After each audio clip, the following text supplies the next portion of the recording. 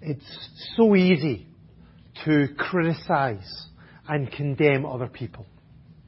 It's really effortless to point out everyone else's faults and failings. It comes so naturally for us to tear down somebody else and to attack them and to destroy them.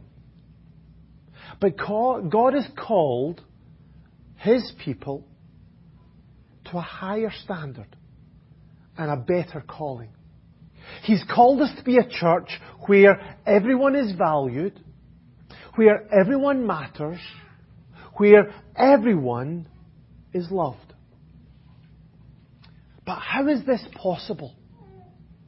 How can we overcome our naturally selfish and self-centered hearts to value other people as we should? How can we go against the flow of this world to put other people's interests ahead of our own? How can we become a genuinely loving community? Well, in his letter, Peter encourages us to live out who we are by growing in love. So we're going to read this passage, 1 Peter chapter 1, and verse 22 we're going to start, and then we're going to dip into chapter 2 and down to verse 3. So 1 Peter chapter 1 and verse 22. Now that you have purified yourselves by obeying the truth, so that you have a sincere love for your brothers, love one another deeply from the heart. For you have been born again, not of perishable seed, but of imperishable, through the living and enduring Word of God. For all men are like grass, and all their glory is like the flowers of the field. The grass withers, and the flowers fall, but the word of the Lord stands forever. And this is the word that was preached to you. Therefore, rid yourselves of all malice and all deceit, hypocrisy, envy, and slander of every kind. Like newborn babies, crave pure spiritual milk, so that by it you may grow up in your salvation, now that you have tasted that the Lord is good.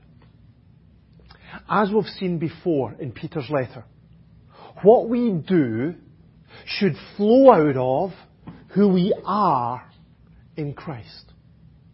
What we do should flow out of who we are in Christ.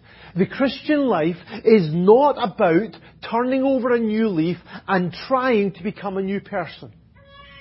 The Christian life is not about trying to rigidly keep a whole set of rules and regulations. The Christian life is not about being driven by guilt or by fear in trying to be good enough for God. Instead, it's about recognizing through faith in Jesus, through His death and His resurrection, we've already become new people. We've already been forgiven. We've already been made holy. We've already been adopted into God's family. We've already been set free from sin and death. And so we're called to live differently. Not in order to become acceptable to God, but because God has already made us acceptable to Himself. And out of the gratitude and the freedom and the joy of that, of who we already are in Christ. And so again, Peter here in this little passage reminds these believers of who they are in Christ. He says to them, verse 22, you have purified yourselves. Now, under the Old Covenant, in the Old Testament, the people of Israel could become ceremonially unclean through a whole host of different situations and circumstances. And if that happened, then they had to be excluded from worship and excluded from the fellowship of God's people until they went through certain rituals in order to purify themselves and then make them acceptable in God's sight again. And if they refused to do that, then that brought serious consequences. So, for example, Numbers chapter 19 says this: if a person who is unclean does not purify himself, he must be cut off from the community because he's defiled the Lord, the sanctuary of the Lord. So within the Old Testament idea, there was this: if you did this, then you could become unclean, and you need to go through a ceremony, a ritual, in order to be clean again. And if you didn't, then you were cut off from God and from His people. Now, of course, we don't need to follow those laws today. They were under the Old Covenant. But these laws pointed to a deeper and much more distressing reality. That because of our inbuilt sinful nature, none of us could be fully pure in God's sight. Isaiah says this: all of us have become one like one who is unclean, and all our righteous acts are like filthy rags. Even when we're in our best behaviour, even when we're doing the very best that we can, even that is tainted by our sinful and our selfish nature. Even that is not good enough for God. And no amount of ceremony or ritual could clean us on the inside. And so the question in John chapter 25 is this: how can a man be righteous before God? How can one born of woman be pure? Surely it seems impossible. But Jesus came to answer that problem, didn't He? He gave Himself for us to redeem us from all wickedness and to purify for Himself a people that are His very own. Jesus' sacrificial death on the cross did not only redeem us, set us free from slavery to sin and death. That's what we were thinking about last week. But it also purified us. It cleansed us from the defilement of sin and made us acceptable in God's sight. And so that we're absolutely clear, Peter said when that happened. When did they purify themselves? Well, he said these Christians were already purified, for you have been born again. You have been born again. This goes back to what we were looking at earlier in the letter of Peter, where Peter talked about this new beginning in God's family. That every one of us needs to experience in order to be part of God's family. So chapter 1 verse 3, in His great mercy, He has given us new birth into a living hope. It's the entrance into the Christian life. It's the brand new start. That if we don't have that, then we're still outside of God's kingdom. So this defines when. The when of the purification. If we put our faith in Jesus, then at that very moment, we were born again into God's family. We were cleansed of our sin. We were made perfectly pure in God's sight, and so we can draw near to worship God. And we can draw near to fellowship with God's people. So when Peter's talking about being purified, he's not talking to these Christians about something that they need to do. Or that something that will happen later. He's saying this is something that's already happened if you've trusted in Jesus. And it's the same for us. If we have trusted in Jesus, if we put our faith in Him as the forgiver of our sins and the leader of our lives, then we have been purified in God's sight. even if we don't feel very clean. Even if our memory of our sin is very clear in our minds. But Peter didn't only describe the when of our purification, he also described the how. Do you see that in verse 22? These Christians were purified through obeying the truth.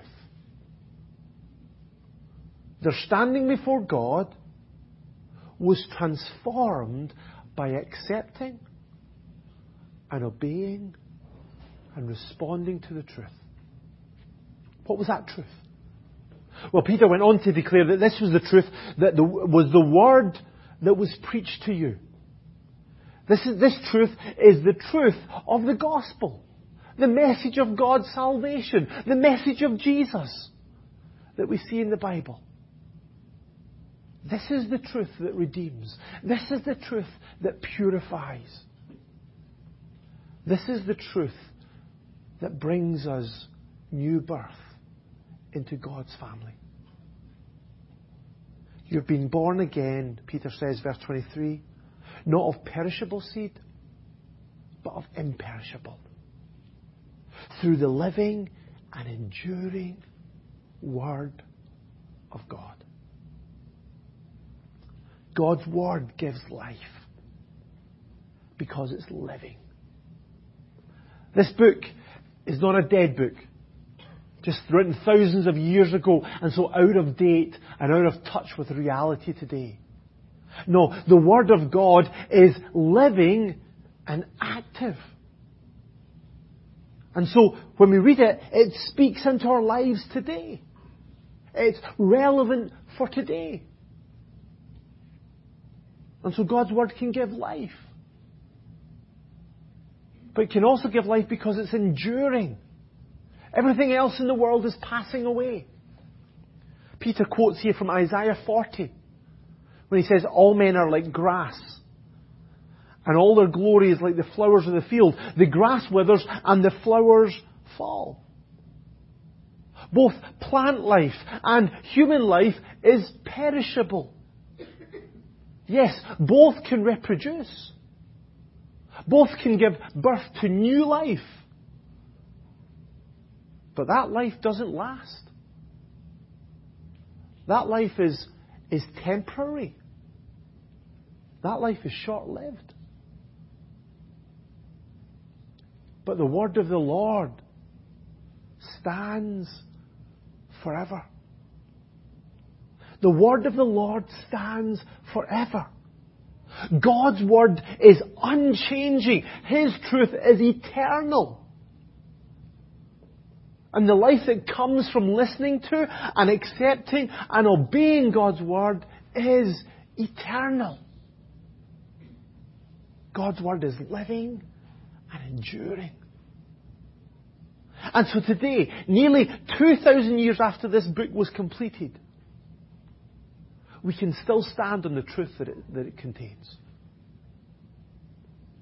We can still stand on that truth. We don't need to listen to all the people who criticize it, who condemn it, who say it's out of date or it's just of its time.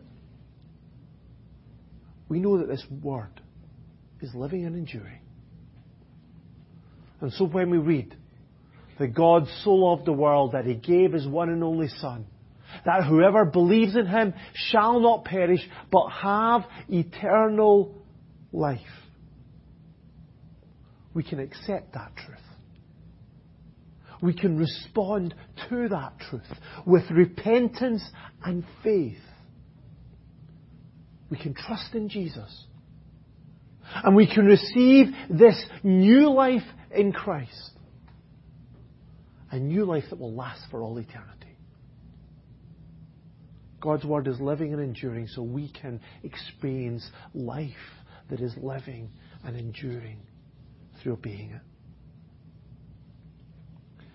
So the biggest question we'll ever answer is, have you accepted the truth of the gospel? Have you been purified through obeying it?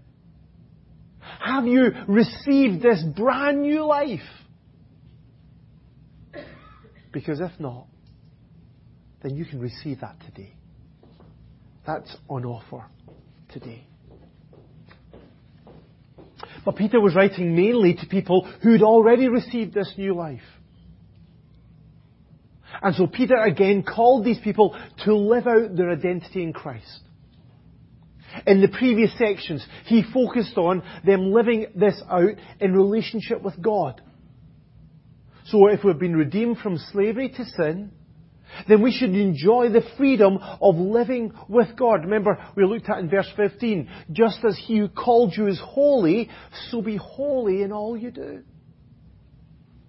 If God has called you to be holy, and He is a holy God, then live out that holy life.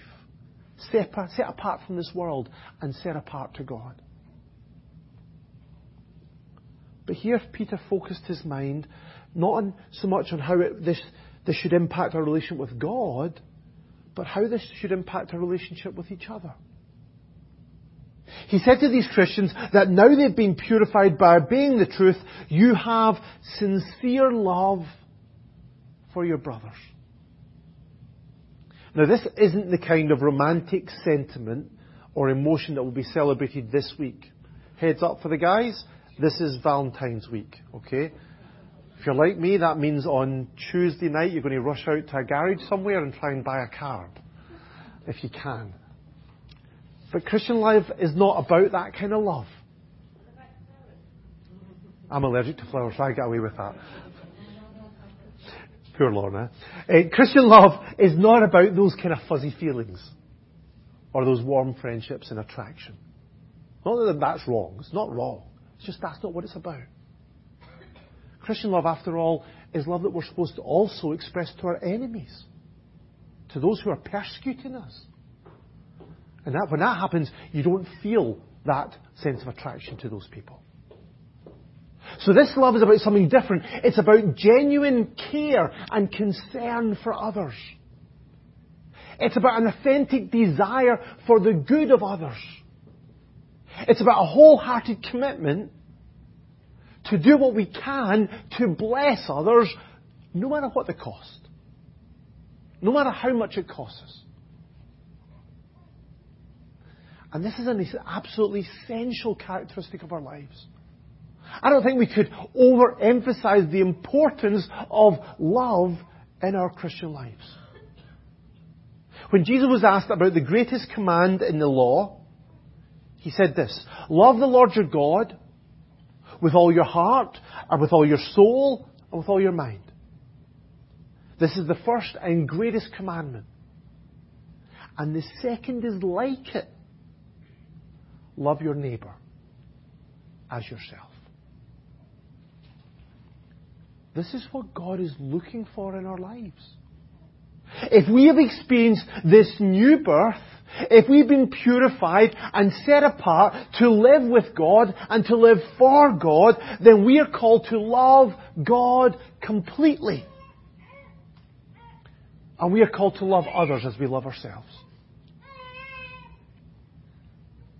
And these two aspects of love, both loving God and loving others, are so intrinsically linked that the Bible says that you cannot have one without the other. This is what Jesus says. Or this is what John says in his letter. If anyone says, I love God, yet hates his brother, he's a liar. I don't think you can get any stronger than that, can you? Loving God and loving others, they're so linked. Why? Well, I think it's because the source of that love for other people is not ourselves, but it's God. John also says in 1 John chapter 4, this is love. Not that we loved God, but that He loved us. And He sent His Son as an atoning sacrifice for our sins. Since God so loved us, we also ought to love one another. It's the experience of God's love expressed at the cross of Jesus and His gift of grace that is so powerful that it will melt the hardness of our hearts. that will transform our attitudes, that will motivate our actions to love others as we have been loved. So this is what happens when we put our trust in Jesus. And He gives us a new life with a new heart and the Holy Spirit to empower us to live this brand new way of love. Now that's not to say that any of us will love other people perfectly. Because of course none of us do that. This love is described as a fruit of the Spirit that takes time to grow and to develop. So even though in the people that Peter was writing to, he said that they had a sincere love for each other, he also said, he called them to love one another deeply from the heart. Peter was wanting this love that he could see in them to grow and to develop and to flourish. Now this idea of loving one another deeply, there's two options about what this really means. This either means that he wanted their love to grow more intense, more earnest, or the alternative translation is that he wanted it to be more constant, more enduring. A kind of unshakable love that will not be destroyed by any circumstances or difficulties. But sometimes when we come to these kind of questions, sometimes the answer is not to choose one or the other. Because both are important, aren't they? God wants our love to grow both in its depth and in its length. He wants us to be devoted to one another in brotherly love. To become more and more committed to loving each other, no matter what the cost. But He also wants that love to be faithful, to be unchanging, to be constant, to be unending. Because love never fails. So love one another deeply, both in intensity and in constancy. And so Peter went on to challenge them because this is what he was wanting and looking for in their lives. He wanted them to get rid of their unloving attitudes. So chapter 2 verse 1 he says this: rid yourselves of all malice and all deceit, hypocrisy, envy and slander of every kind. We need to remove those attitudes because they divide a community. Because they destroy a church. But also we need to remove those attitudes from our hearts because they just don't belong in the life of anybody who trusts in Jesus. If we are truly God's elect, if we've been chosen by the Father, if we've been redeemed by the precious blood of Jesus, if we've been sanctified by the Holy Spirit, then we won't want to allow malice, which is hateful and evil thoughts against others. We won't want that to be part of our lives. Because we've received so much mercy and grace from God. And we won't want to use deceit, deliberate dishonesty to achieve our goals. Because we follow the one who described himself as, I am the truth. And we can't accept hypocrisy or pretense. Because we've been called into a genuine, authentic, loving relationship with God. And we know that envying others, resenting their gifts, their blessings, that's just completely inappropriate for someone who's been blessed with every spiritual blessing in Christ. And we don't need to use slander to put other people down to make us feel better. Because we can rejoice that if we're in Christ, we are a child of God. You can't get any better than that. So we don't deal with those unloving attitudes by beating ourselves up about how bad we are. Neither do we deal with those attitudes by just rolling up our sleeves and trying harder to be nice to people.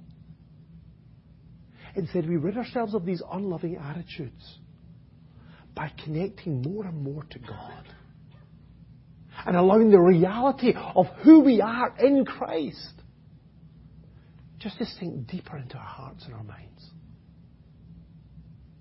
We will love one another deeply from the heart the more that we experience God's love poured into our hearts.